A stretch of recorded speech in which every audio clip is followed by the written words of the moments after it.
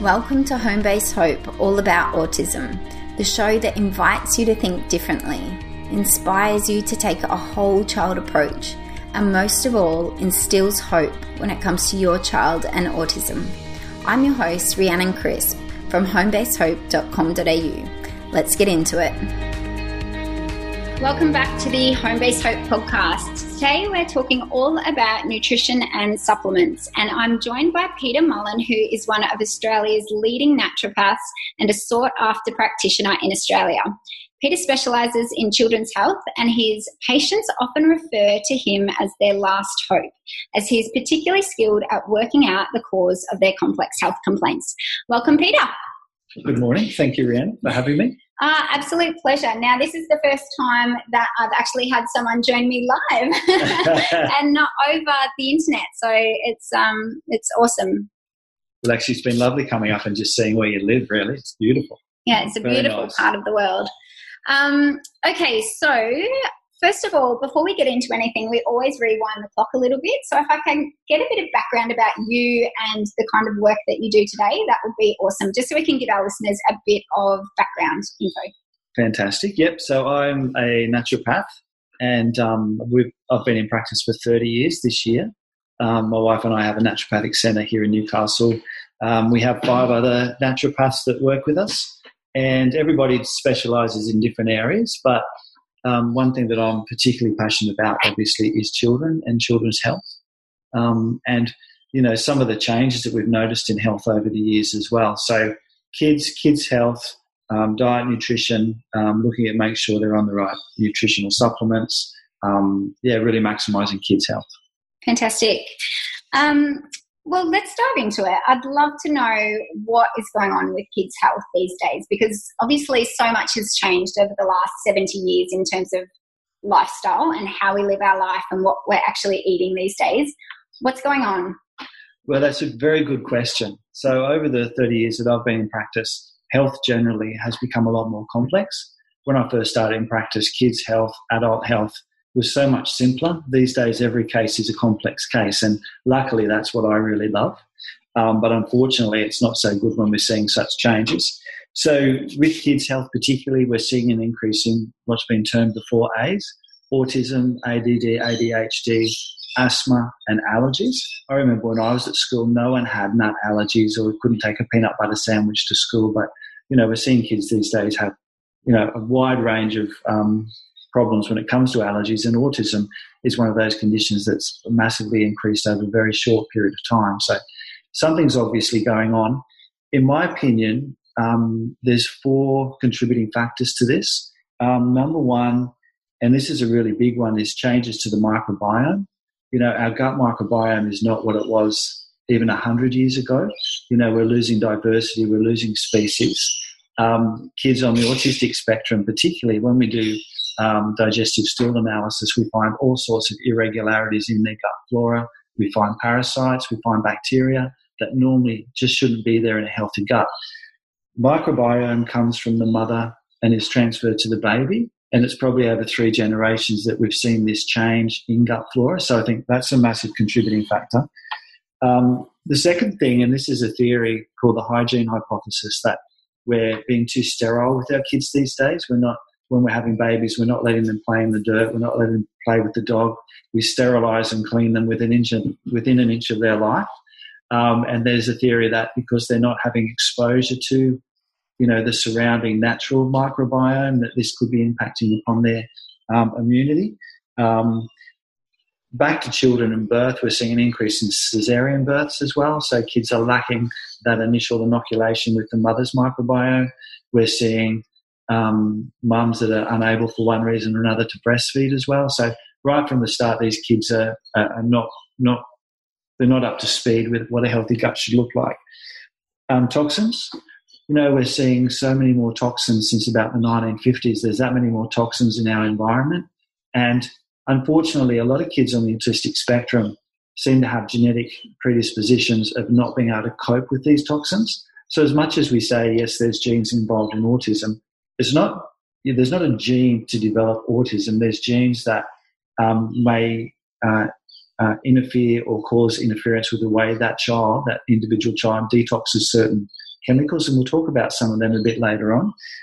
There's endocrine disruptors affecting kids hormonally, things like BPA in plastic water bottles.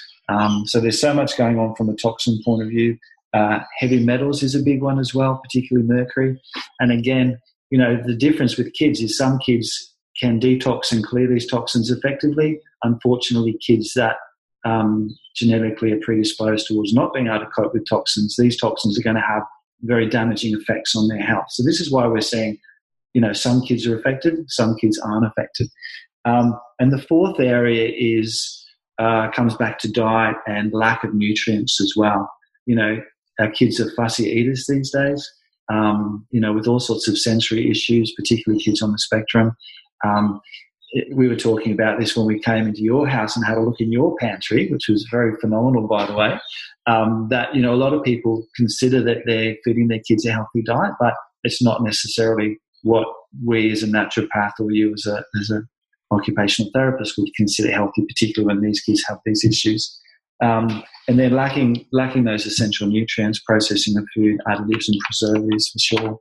So they're the four areas why I think our kids and generally, our whole health is changing. And you touched on so many things then, yes. and it just goes to show that how complex autism is, and really what you're touching on is this epigenetics, the fact that you can have the genes that predispose you to autism, but it can be lifestyle factors that can trigger it. Absolutely. And that's a massive point. As naturopaths, we have a saying that, our genes aren't our destiny. Genes are 5%. It's been said in the literature that genes are 5%, it's our environment, and lifestyle is 95%. So we were talking about this before, that, we don't need to just think of conditions like autism as an endpoint diagnosis and that's what you're stuck with. We're looking at ways of trying to, and particularly in regard to supplements, we don't just prescribe supplements to correct deficiencies. We prescribe supplements to shift children's physiology and give them different gene expressions.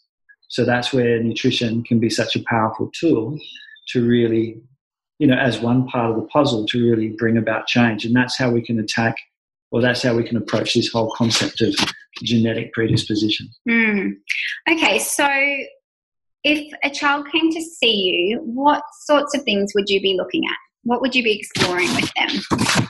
So from my point of view, the four areas that I tend to focus on, and this depends on certain blood test results, case history taking. Autism is an interesting condition. Like, people think of it as it is an inflammatory brain condition. But again, we were talking about this earlier, that it's a systemic condition contributing to an inflammatory condition that is occurring then in the brain. So the four areas that I look at, and every child starts from somewhere different. Like, some kids, it's all about their gut health first. Some kids, it's more about inflammation. Some kids, it's more about detox. So, but the four areas I focus on is the gut particularly, and the connection between the gut, the immune system and the brain. We look at neuroinflammation, or actually what's going on in the brain. Detoxification, if there's issues like heavy metals or pollution, how to really improve that child. So in talking about supplements, these are the four areas that I would relate supplements to, and then immune dysregulation as well. So for us as naturopaths, we're gut mad. We can talk about the gut and gut health all day, every day. And, the gut plays a major role, the balance of the microbiome. Conditions like leaky gut is such a common condition that we see, where the gut wall becomes inflamed due to, and the other thing that I didn't mention in looking at why our kids' health is different, we did talk about the microbiome, but one of the biggest disruptors to the microbiome is the excessive use of antibiotics from an early age that may or may not always be necessary as well.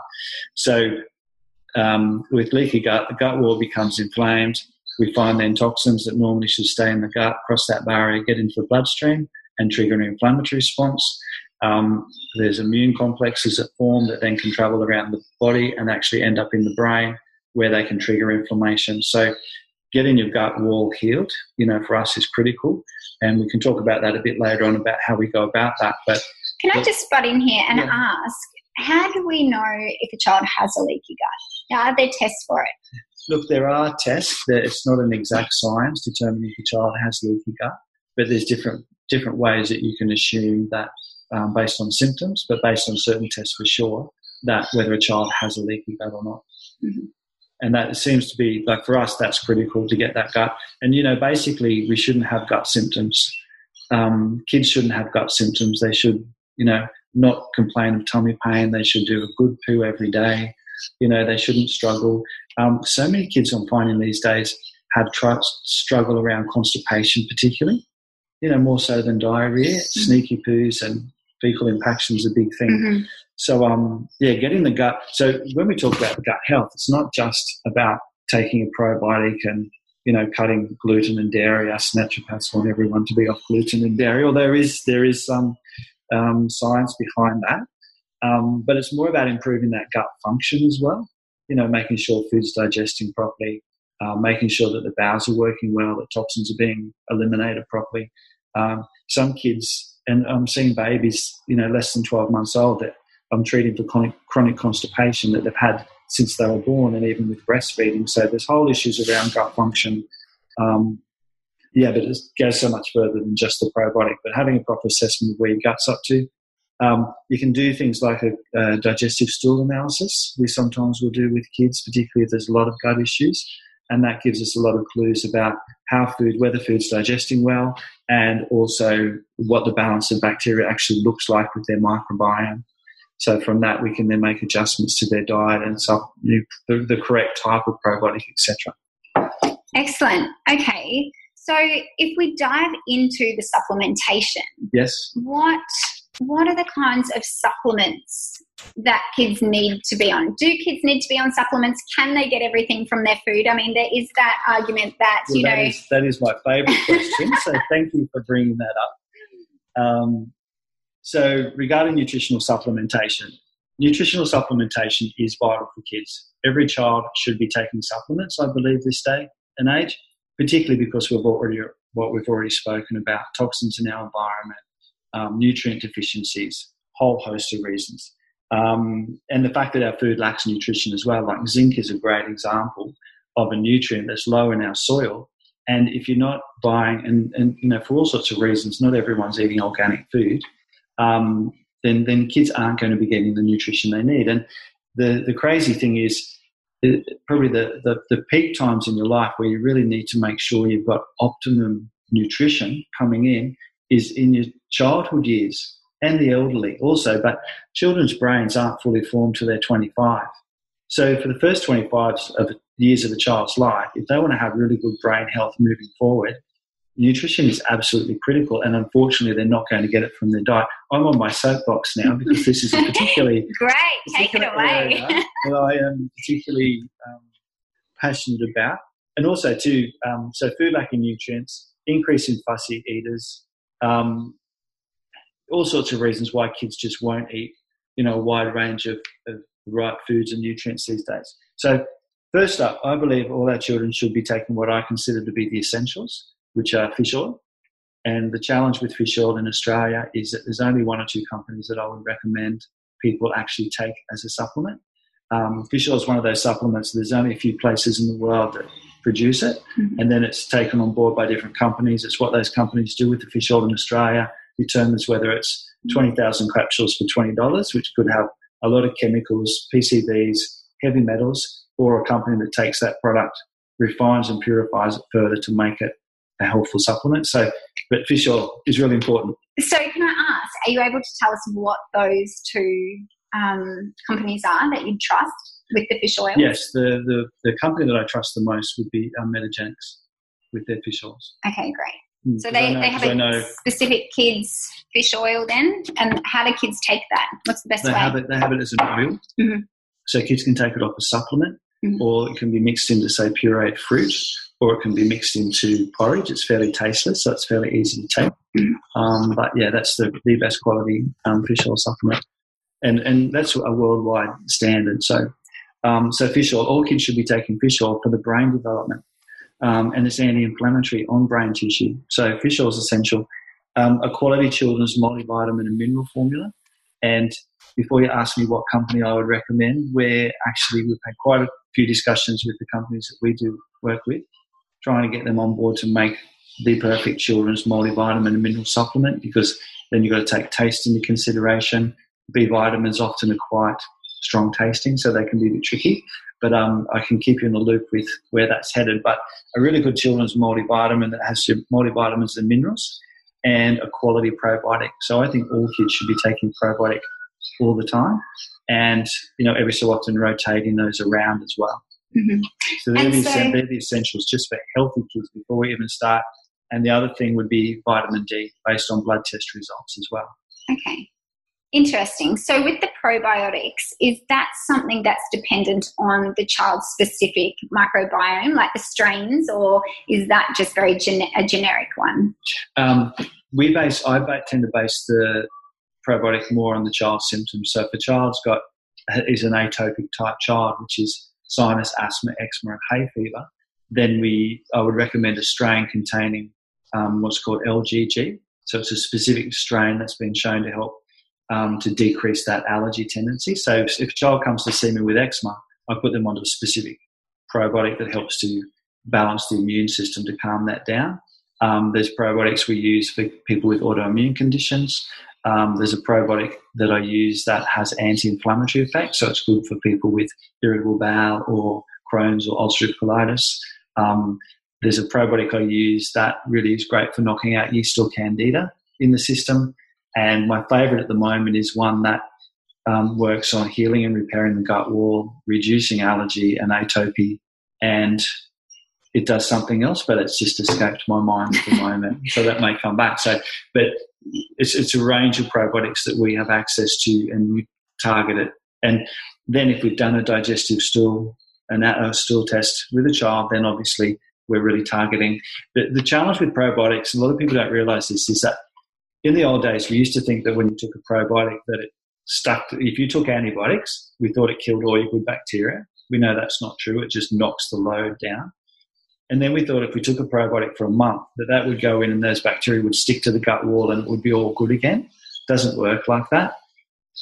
When we take antibiotics, yes, it does knock the load of bacteria down in the gut. And unfortunately, it can take ages to recover that load. When you take a probiotic, the probiotics work by improving the environment. So taking a probiotic encourages the growth of the bacteria already there. Taking a probiotic, if it's the right strain, the bacteria produce chemicals that knock out bad gut bugs. So they have an antibacterial effect. They encourage the growth of the good bacteria, and hopefully they stimulate increase of things like secretory IgA, which is all about gut immunity. The benefit of taking a probiotic in that case then stops 9 days after you stop taking it. So if you haven't done enough to really recover a healthy gut flora, then you'll regress back to where you were. So that's why I'm a fan of probiotics over a long-term period. Does that make sense? Mm-hmm. And so for parents who are thinking, well, I'm currently going to the pharmacy and just buying any random probiotic that they can find there, is that not recommended? You'd obviously recommend to go in for the testing, find out what they need. Look, you don't always have to do the stool test to work out what bacteria, but you do need to see someone that's versed in prescribing probiotics. Like probiotics, like natural medicines, like these nutritional interventions or nutritional medicines we're talking about today, we're using them in a way to really enhance health. So the more specific you can be, the better outcome you're going to have, if that makes sense. So for kids generally looking at having good health, yes, a general all-round, really top quality probiotic will be good.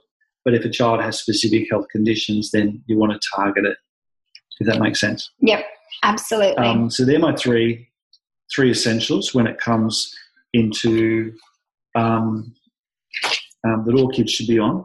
Now, talking back about some of the other areas, so we talked about gut health. The second area was around brain and brain inflammation particularly. So there's a supplement that we often will prescribe called NAC, N-acetylcysteine, or glutathione. N-acetylcysteine is the precursor to glutathione. You can actually, we do have some liposomal glutathione available these days as well. But in the early days, we didn't think that if you took glutathione, we thought it broke down in the gut. and you wouldn't absorb it as glutathione. So we went to prescribing NAC, which boosts the body's production of glutathione. But now there are some good glutathione supplements available.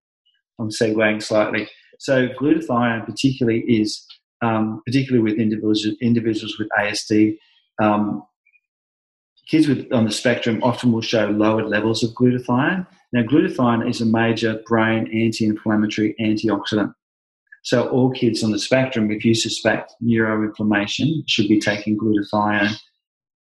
The trick with supplements sometimes, though, too, is, again, you don't, like I'm going to talk about quite a few supplements today, but the worst thing parents could do would be to go away, buy all these supplements or get all these supplements from a good source and take them at once. It's about staging the treatment along the way as well. But glutathione or NAC particularly is something that I would use pretty early on to try and get a quick reduction in that inflammation in the brain, try and improve some of that function. So, yeah, antioxidant, anti-inflammatory. Zinc. Now, when we talk about some of the genetic variabilities with autism, have you heard much about pyrrole disorder? Yeah. So the different schools of thought, obviously, about pyrrole. But I believe it really is a thing, and it really is a big factor for a certain percentage of kids, again, on the spectrum. Can you explain what pyrrole is for those who haven't heard? Pyrrole is a hereditary, possibly genetic predisposition, again, because it may be 10% of the population. So, and if your child's got pyrrole, then mum had pyrrole or dad had pyrrole. So that's always an interesting conversation. Pyrrole, people with pyrrole don't break down red blood cells effectively, or as well as they could, and it results in an elevation of a compound in the blood called pyrrole, and it's neurotoxic and inflammatory. So the first thing with pyrrole kids is they're producing a compound as they break down their red blood cells. They're producing too much of a compound that then they're not getting rid of. That's causing neural or brain inflammation for starters. It's a neurotoxin. The second thing that results as a result of pyrrole is a chronic deficiency of zinc and B6. Now, zinc and B6 are two of the essential nutrients for developing the stress coping system, helping your adrenals function properly. So people with pyrrole suffer conditions like anxiety, low mood. Schizophrenia was where they actually found a link initially with pyrrole. So the challenge then with pyrrole kids, so the way you get tested, it's a urine test. Kids with pyrrole often, as kids, they couldn't stand loud noises or they couldn't stand bright lights. Their mums would say, oh yeah, that's my child. They often or can have that bumpy, it's called keratosis pilaris, that bumpy skin on their outer arm, which has been linked to gluten intolerance, has been linked to zinc deficiency, but it's a common thing with pyrrole kids, so they'll have that bumpy skin on the outer arm. They'll often have white spots on their nails as well, which can be a sign of zinc deficiency. It's a urine test to test if someone has pyrrole, and it's really easy to treat. The challenge with treating pyrrole is you've got to use, so the two nutrients are zinc and B6, and then there's a host of nutrients go with that to help with the utilization of your zinc and B6. But the challenge is you need to use a really absorbable form of zinc, because zinc absorption can be poor in these kids as well. So zinc picolinate is the ideal form of zinc to take if the child's got pyrrole. And instead of using just B6, you need to use an activated B6, because in talking about some of the genetic predispositions some of these kids have, one of the genetic predispositions is which I did have in my notes somewhere. Anyway, it was an interesting thing. So some of these kids will have inability or difficulty in converting B6 to the activated form of B6, which is what you need to treat pyrrole. So with kids with pyrrole, it's a complex nutrient blend that we make up, but the two active ingredients, or the major ingredients, are zinc picolinate and an activated B6 or P5P. P5P, yes. Okay, so interesting. So with pyrrole, it is an objective test. It's not like autism where you don't get a blood test or a urine test or anything like that for autism. Yes. But for pyrrole, you go in, you can get a urine test and a definitive you do have it or you don't have it. Okay. Yes, and you can also use it to monitor then your improvement as well. So it's it is good from that point of view. So what you do is you start your child on, and the zinc formula we use, which is, we call it zinc primer, for some kids it's like the key. For some kids, they take it and their behaviour just changes overnight. It's not always as black and white enough, but it's definitely a really important thing to tick off your list. One of the big things I find with a condition like autism is parents have a fairly big tick list of things that they need to go through. Seeing an OT, seeing a chiropractor, being checked for primitive reflexes is another area that I find can really stay locked up in some of these kids. So there's a tick list. So that's one of the things that I help parents with is, okay, where are you best to spend your time and money first? Is it getting a stool test done and working with the microbiome? Is it getting a pyrrole test done first and ticking that off the list? If that comes back, that's something we can easily test and easily assess. With pyrrole, so once you've started on supplementation for a period of time, ideally you want to do a blood test about 3 months later and check zinc levels, copper, and ceruloplasmin. So ideally, behaviourally, the early research around pyrrole found that a lot of kids that had really low zinc and really high copper had all sorts of mental health issues, behavioural stuff. So the idea with treating pyrrole is you want to get the zinc and copper in a 1-to-1 ratio. So again, you can do a blood test to assess that you've got the levels right. So it's definitely a good thing to tick off the list. And too, with the zinc, I know that obviously kids on the spectrum tend to be very fussy eaters, and zinc does affect the taste buds, which is interesting. Yeah. So it can actually improve tolerance to food. Is that right? I say to patients, I know this sounds like an old wives' tale, but the number of kids that I've put onto zinc or corrected their zinc, their parents will say they won't eat anything. They eat these 6 foods and they won't try anything different. And when I put children onto zinc, all of a sudden they're interested to try a wider range of foods. So it definitely, for some kids, really can be the key with taste and so exactly what you said. Yeah, I tell patients it does sound like an old wives' tale, but I've seen it time and time again. Fantastic. Yeah. And so would you say everyone who has autism should have a pyrrole test to look into this, or again, it's just work with your naturopath and see what the best there's a questionnaire. So there's a questionnaire that we have that if parents fill that out, and if we score high enough on that questionnaire, then I say it's worthwhile spending. I think it's about $140, $120. It's worthwhile doing and it's a urine test, so it's fairly non-invasive. Worthwhile doing the test and just seeing whether that is the case or not. Okay. From a nutritional point of view, there's so many challenges with autistic kids about supplements. We've not even talked about how we're going to get them to take these supplements yet. We might come to that in a little while because that is a challenge. And getting a blood test done for zinc and copper can be really challenging for these kids as well, and some of the other nutrients like iron studies.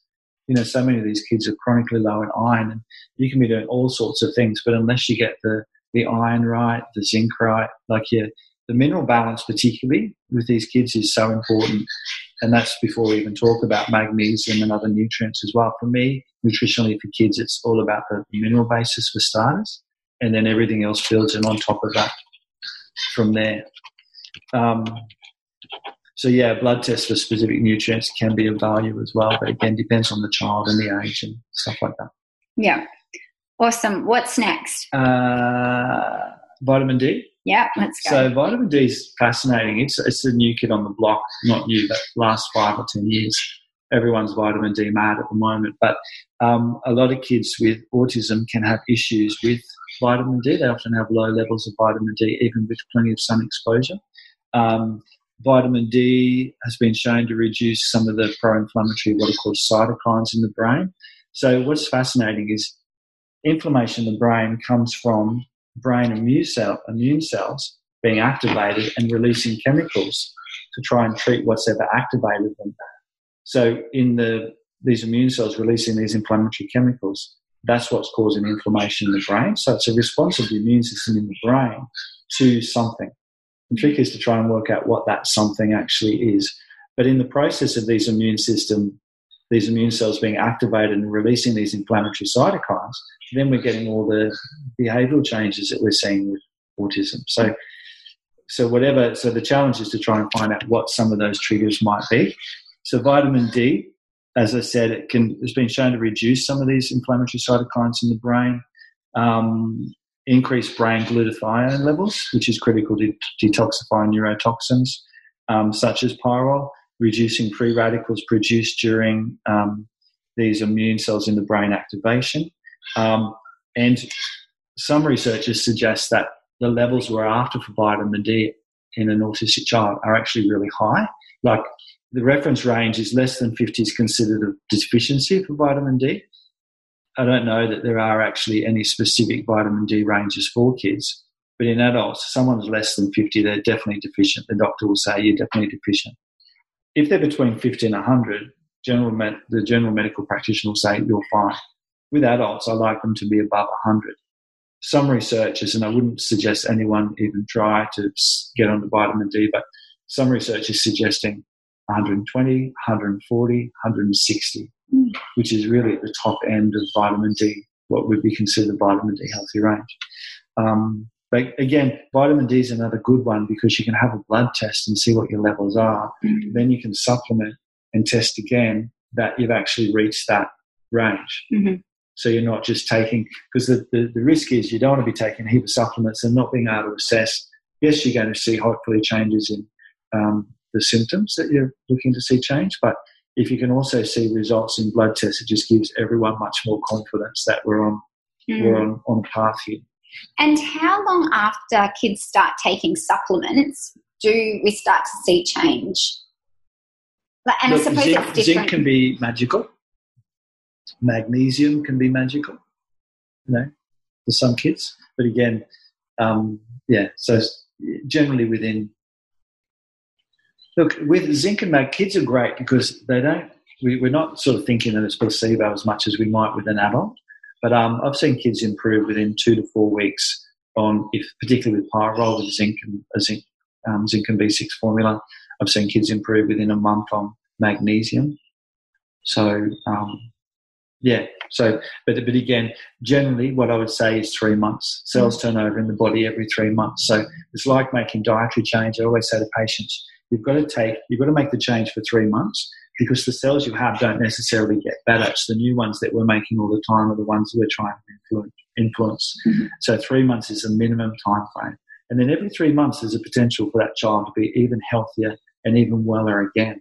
So if you're implementing these changes over a 12-month period, the idea is in 12 months, your child is so much more healthy, so much more robust, so much, their brain's developed and grown in that time. So the good thing that we have on our side with our kids is because their brains are continuing growing, we've got time to make these changes. And, dietary change can be hard, but at least if we educate parents around, give it time, take your time to get all this happening and, build a strong foundation and build on from there.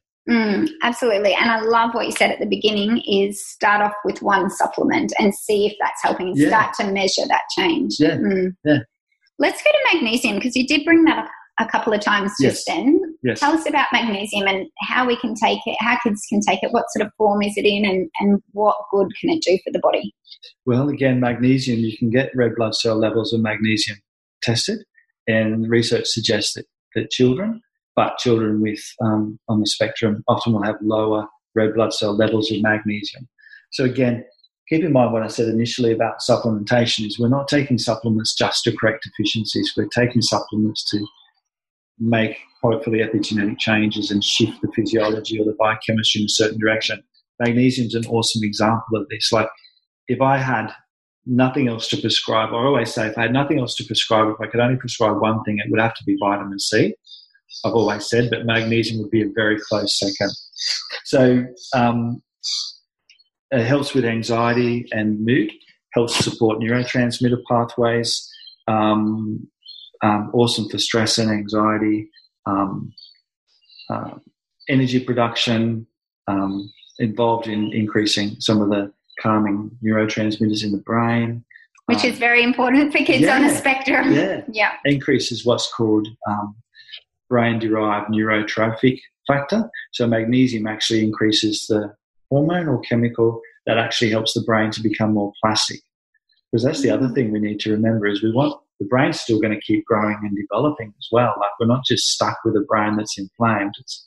it's the brain that has heaps of potential to improve and function better. So magnesium is essential for all those things, but particularly a lot of research around magnesium and adults, particularly that have had brain injuries as well, has been shown to increase neuroplasticity and stuff. So yeah, magnesium's definitely, and magnesium's for kids that have trouble getting to sleep at the night time, kids that are bedwetting, kids that are really ticklish, kids that get cramps or restless legs or growing pains. It's often a sign of being low magnesium. Headaches, migraines. There's some of the many areas that I'd always prescribe magnesium for. What about the magnesium in Epsom salts? Is that something, how does that work? No, Epsom salts, from a naturopathic point of view, Epsom salts is all about the detoxification. Like, our skin is our largest organ, and it's actually very super absorptive. You only have to think about the stuff that comes in contact. Like, the skin is super absorptive. So maybe there is some magnesium comes on board with Epsom salts, but it's more about the detox with Epsom salts, opening up pathways and hopefully stimulating toxins to be released from the lymphatic system. Okay. Interesting. But, often it's very calming on the nervous system as well. So if kids are having trouble sleeping, Epsom salt baths is part of like a detox process, but a calming process as well can be very beneficial. Yeah, fantastic. I know a lot of kids who do that and to use the essential oils in the bath as like a routine to calm down before bed, because a lot of kids can't either calm down and have that ability to self-regulate and know when it's bedtime and know when to calm their body. And the bath is just amazing for that. Yeah, and the essential oils. There's a lot of stuff coming out about the effects of the essential oils on brain chemistry. One of the things I find with I was having a chat with one of the practitioners during the week about stress and the stress response, and how in a lot of adults that stress response gets turned on and it never turns off. And I suspect the same thing happens with these kids, maybe due to where the brain's inflamed, that their fight or flight response is actually looped on all the time. So even when we think they're relaxing, they may not be relaxing. So anything we can do to really calm that central nervous system down is going to reduce inflammation. The stress, long-term stress, if that stress response is turned on all the time, all sorts of things happen to the biochemistry. Our biochemistry shifts. The kids actually become more acidic. So a whole host of things. So magnesium and the essential oils and the Epsom salt bath, anything we can do to calm down. Because the central nervous system that stress response comes from the hypothalamus and the pituitary. And if they're affected with inflammation, then that whole stress response is chronically turned on in these kids. So that's why sometimes things like the glutathione or the NAC initially to try and turn down that inflammation, while you're trying to calm the nervous system with magnesium, sorting out whether they've also got pyrrole as well. Sometimes that, just before we even talk about, we have to get to gluten-free and dairy-free at some point, but that may be a starting point before we even look at then, going down the gut health pathway. So it depends on the child. I was hanging on to every word you were just saying then. Everything really resonated, and it's so true. Some kids are really just constantly in that flight or fight zone, just waiting for that next stressor to tip them over the edge, and then they're in meltdown zone. So they've got no regulation, because it's not a behavioural thing. It'd be like you or I having 15 cups of coffee and someone saying, "Now just be calm." Do you know what I mean? Like if you're having an argument with your husband and you just feel all out of control, and someone says, "Just chill, Rihanna." Yeah, that does not work, does it? Calm down. That's probably the worst thing you can say to a kid who is not coping. Calm down, because the thing is, they don't have the tools in their toolbox to be able to do that. It is this physiological response to a stressor. And it comes from a primitive part of the brain. So if they're stuck in that loop, it's too late. The horse is bolted. You need strategies for when they're in meltdown, which are different strategies to after or before. So absolutely. And that's your area. Yes, I know. That's why we make a great team. It's one of your areas. Okay. What sup is next? Fish oil. Let's go there. Yeah. So fish oil, essential fatty acids, EPA and DHA. So when you buy fish oil, fish oils are called omega-3 fatty acids. And fish oil contains two components that have been researched, which is your EPA and your DHA. EPA is the anti-inflammatory component. DHA is particularly good for brain neuroplasticity and brain stuff. So some supplements you can actually get some DHA supplements on their own, concentrated, or you can get some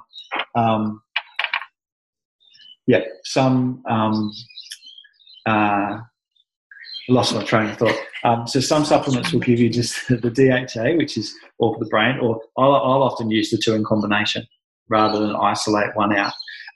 So fatty acids support brain plasticity, required for the development of new synapses. DHA is actually essential during pregnancy and the first 2 years of life to support the rate of growth of neurons, or brain cells that are constantly forming new connections. So you need DHA in those early years. And just there were some studies around omega-3 fatty acids on reducing aggression among children, neurodevelopment, behavioural disorders demonstrate a reduction in aggressive behaviour. So, when we look at, these kids, we're looking to see improvements in their symptoms as well. Mm-hmm. So fish oil, the right quality, and again, the quality is so essential. The right quality, the right dose is always an important part of my protocol for kids. But again, fish oil, I find you don't get a big response straight away. It seems to be the 3-month thing. Mm-hmm. So that's where a lot of people take fish oil for a whole host of things and take it for 2 weeks or a month and think, I don't feel any different. Mm-hmm. So fish oil, because we're incorporating into new neuronal structures, it's going to take a while for that to really be laid in as an improvement thing. So fish oil is definitely like a long-term thing. Mm-hmm. And omega-3 fish oil, because omega-6 we're getting a lot of in the Western diet already, aren't we? Yeah, and it seems to be the balance between the omega-6 and the omega-3. Mm-hmm. When I first started in practice, interestingly, the supplement of the time was evening primrose oil, which is an omega-6 supplement predominantly. Mm-hmm. So that was interesting. And then it all changed from, no, we're having too many omega-6s. We really want to focus on the omega-3. Mm-hmm. We always get questions about vegetarian sources of omega-3, and there's some companies do algae-based, which I don't know if that's really vegetarian, but anyway, algae-based. There's some people will take flaxseed, flaxseed oil.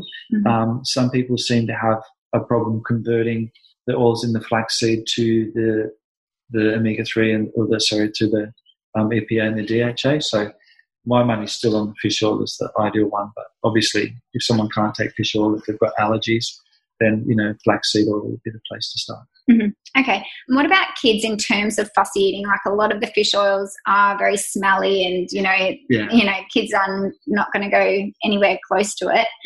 What can we do? How can we help the fussy eaters with the fish oil? Get a fish oil that doesn't have a lot of taste or smell to it, and the ones that we use from Metagenics, they're very good quality and they don't have a very strong taste or smell. Mixing fish oil in food. Mm-hmm. So if mum's made even a warmed food, you can mix the fish oil through that so you lose the taste. Fish oil sometimes, if you can get your kids into the concept of, I know this is always ideal, but into the concept of having a medicine and using a syringe. Some kids find it easy to think that they just do their dose of medicines like that. Some kids like to do a little shot glass with a couple of things in it and take it like that.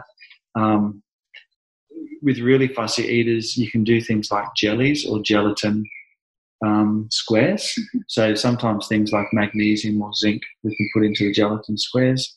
But most of the times it's trying to find a bit of a negotiation with your child around what their suggestions are about how they're going to be able to take their supplements, and obviously not loading them up with 100 different things, because that's not going to happen for anyone. Mm-hmm. So it is, to be honest, that is the trickiest area I find in dealing with kids, is coming up with creative ways of how they're going to actually take stuff.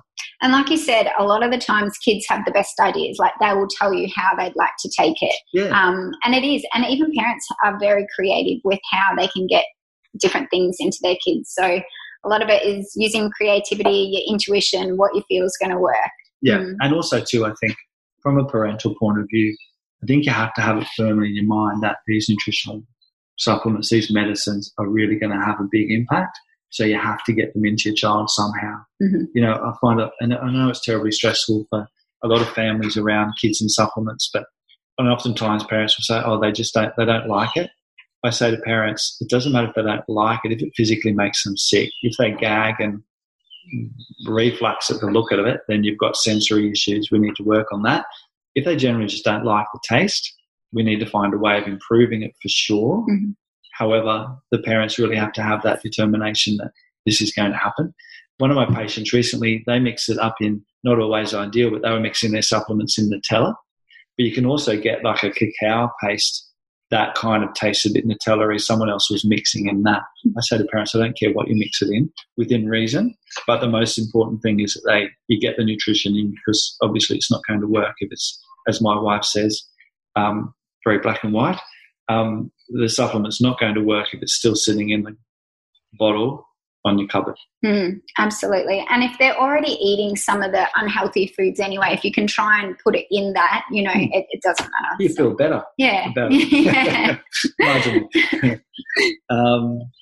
And probably the other one I wanted to mention, and this comes back to some of the genetic variations as well, B12 and folic acid. And again, B12, if you're getting bloods done, you can get your blood levels done with B12 and determine if it is an issue. And folic acid the same. There's a concept around at the moment, as well as pyrrole, the MTHFR gene and gene variations. And some kids, if you're an undermethylator, then you may have trouble with detoxing and particularly dealing with heavy metals. So sometimes you can get tested for the genetic variation, or you can just supplement. So activated B12 and folic acid can really help improve methylation and heavy metal detoxification. Zinc is actually one of the first nutrients that I look at to help with removing heavy metals as well. Forms a part of a really important complex that helps to bind to heavy metals and remove them from the body. So zinc, probably in so many ways, is probably, it's definitely up there as well. It's involved in over 300 to 400 different enzyme reactions in the body. So, and if you're zinc low, you're going to even get a better effect from taking the zinc supplement. But yeah, B12 and folate help with methylation. Can we go through what is methylation in a condensed form? We can. So a certain percentage, so we have genes. Methylation is a process whereby we add methyl groups to genes, but it's also involved in heavy metal detoxification as well.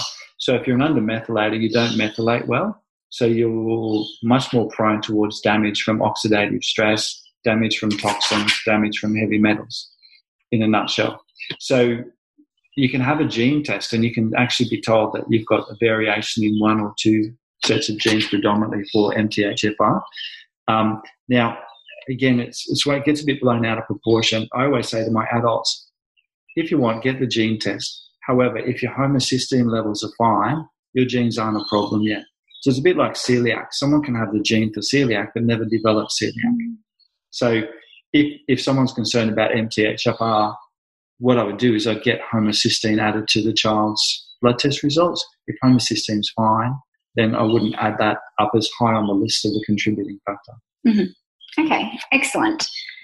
Can we, before we start to wrap it up and head to the 5 rapid fire questions, can we just go through what rapid fire questions? I'll give them to you here. Can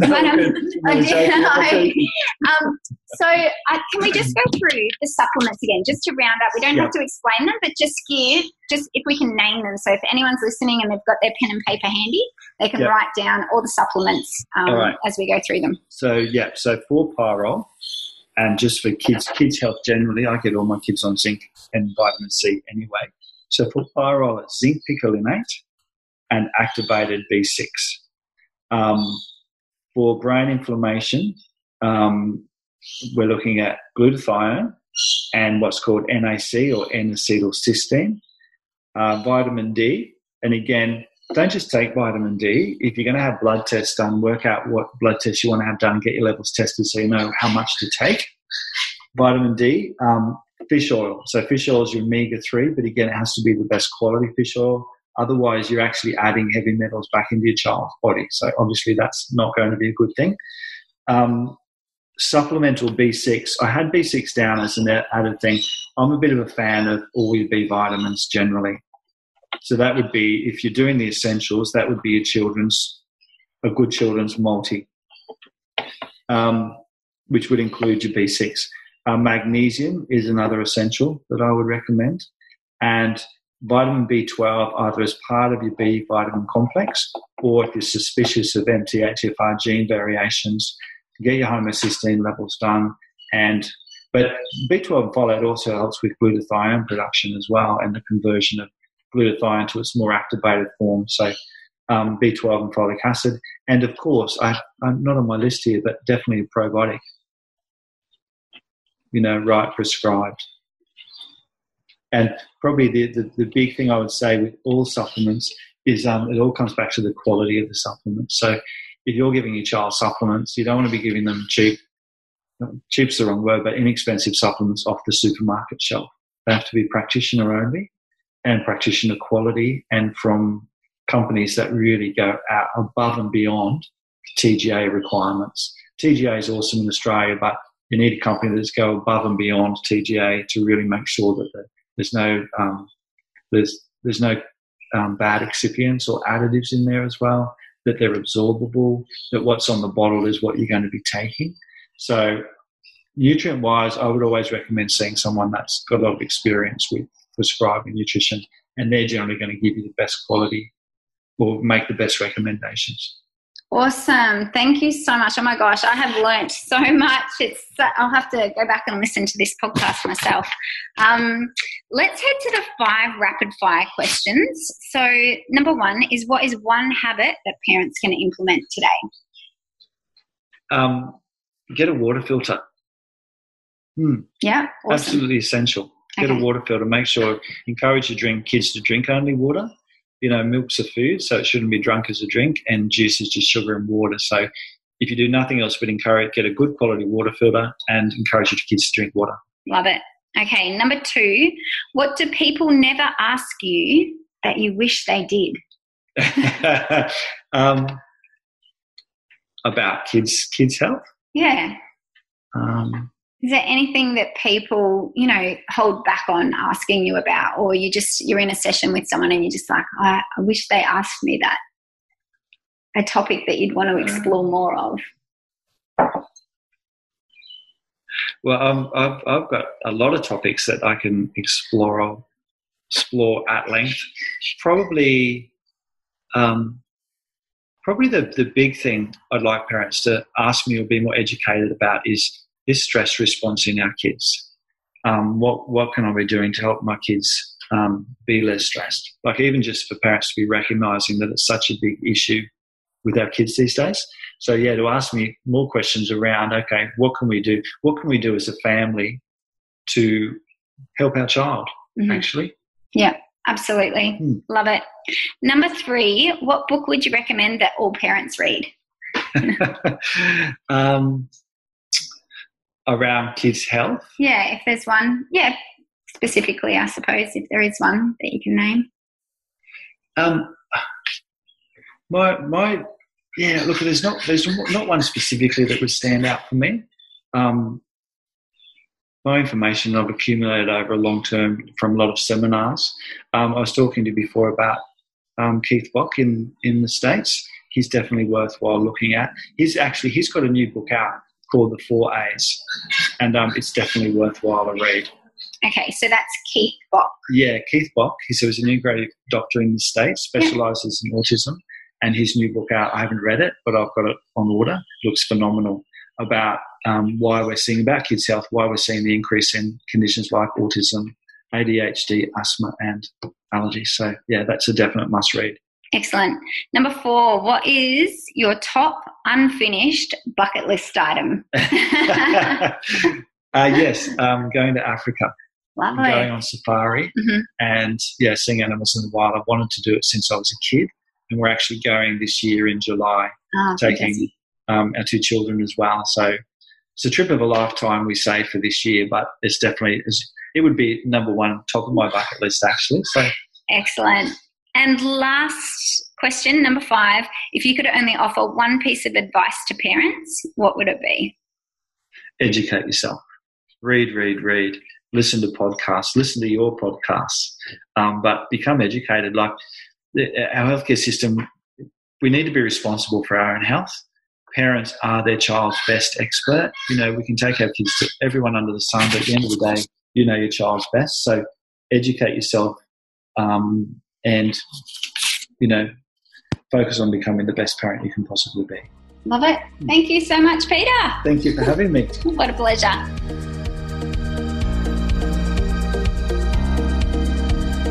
Thank you so much, guys, for tuning in today. I really hope that parts of the episode resonated with you, but more importantly, I hope that you feel inspired to take action from Homebase. If there is someone who you know who would benefit from this podcast, please share it with them.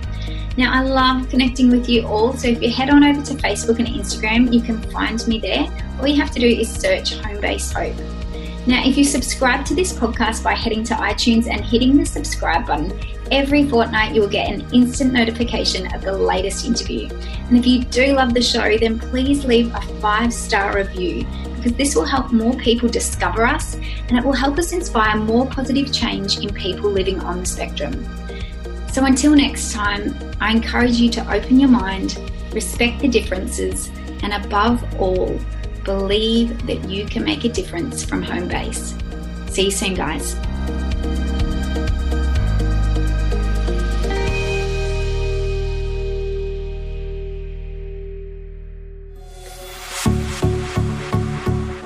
This has been a production of TheWellnessCouch.com. Check us out on Facebook and join in the conversation on Facebook.com/TheWellnessCouch. Subscribe to each show on iTunes and check us out on Twitter. The Wellness Couch, streaming wellness into your lives. Whilst the Wellness Couch presenter endeavor to provide accurate and helpful information to their listeners, these podcasts cannot take into account individual circumstances and are not intended to be a substitute for health and medical advice from a qualified health professional. You should always seek the advice of a qualified health professional before acting on any of the information provided by any of the Wellness Couch podcasts.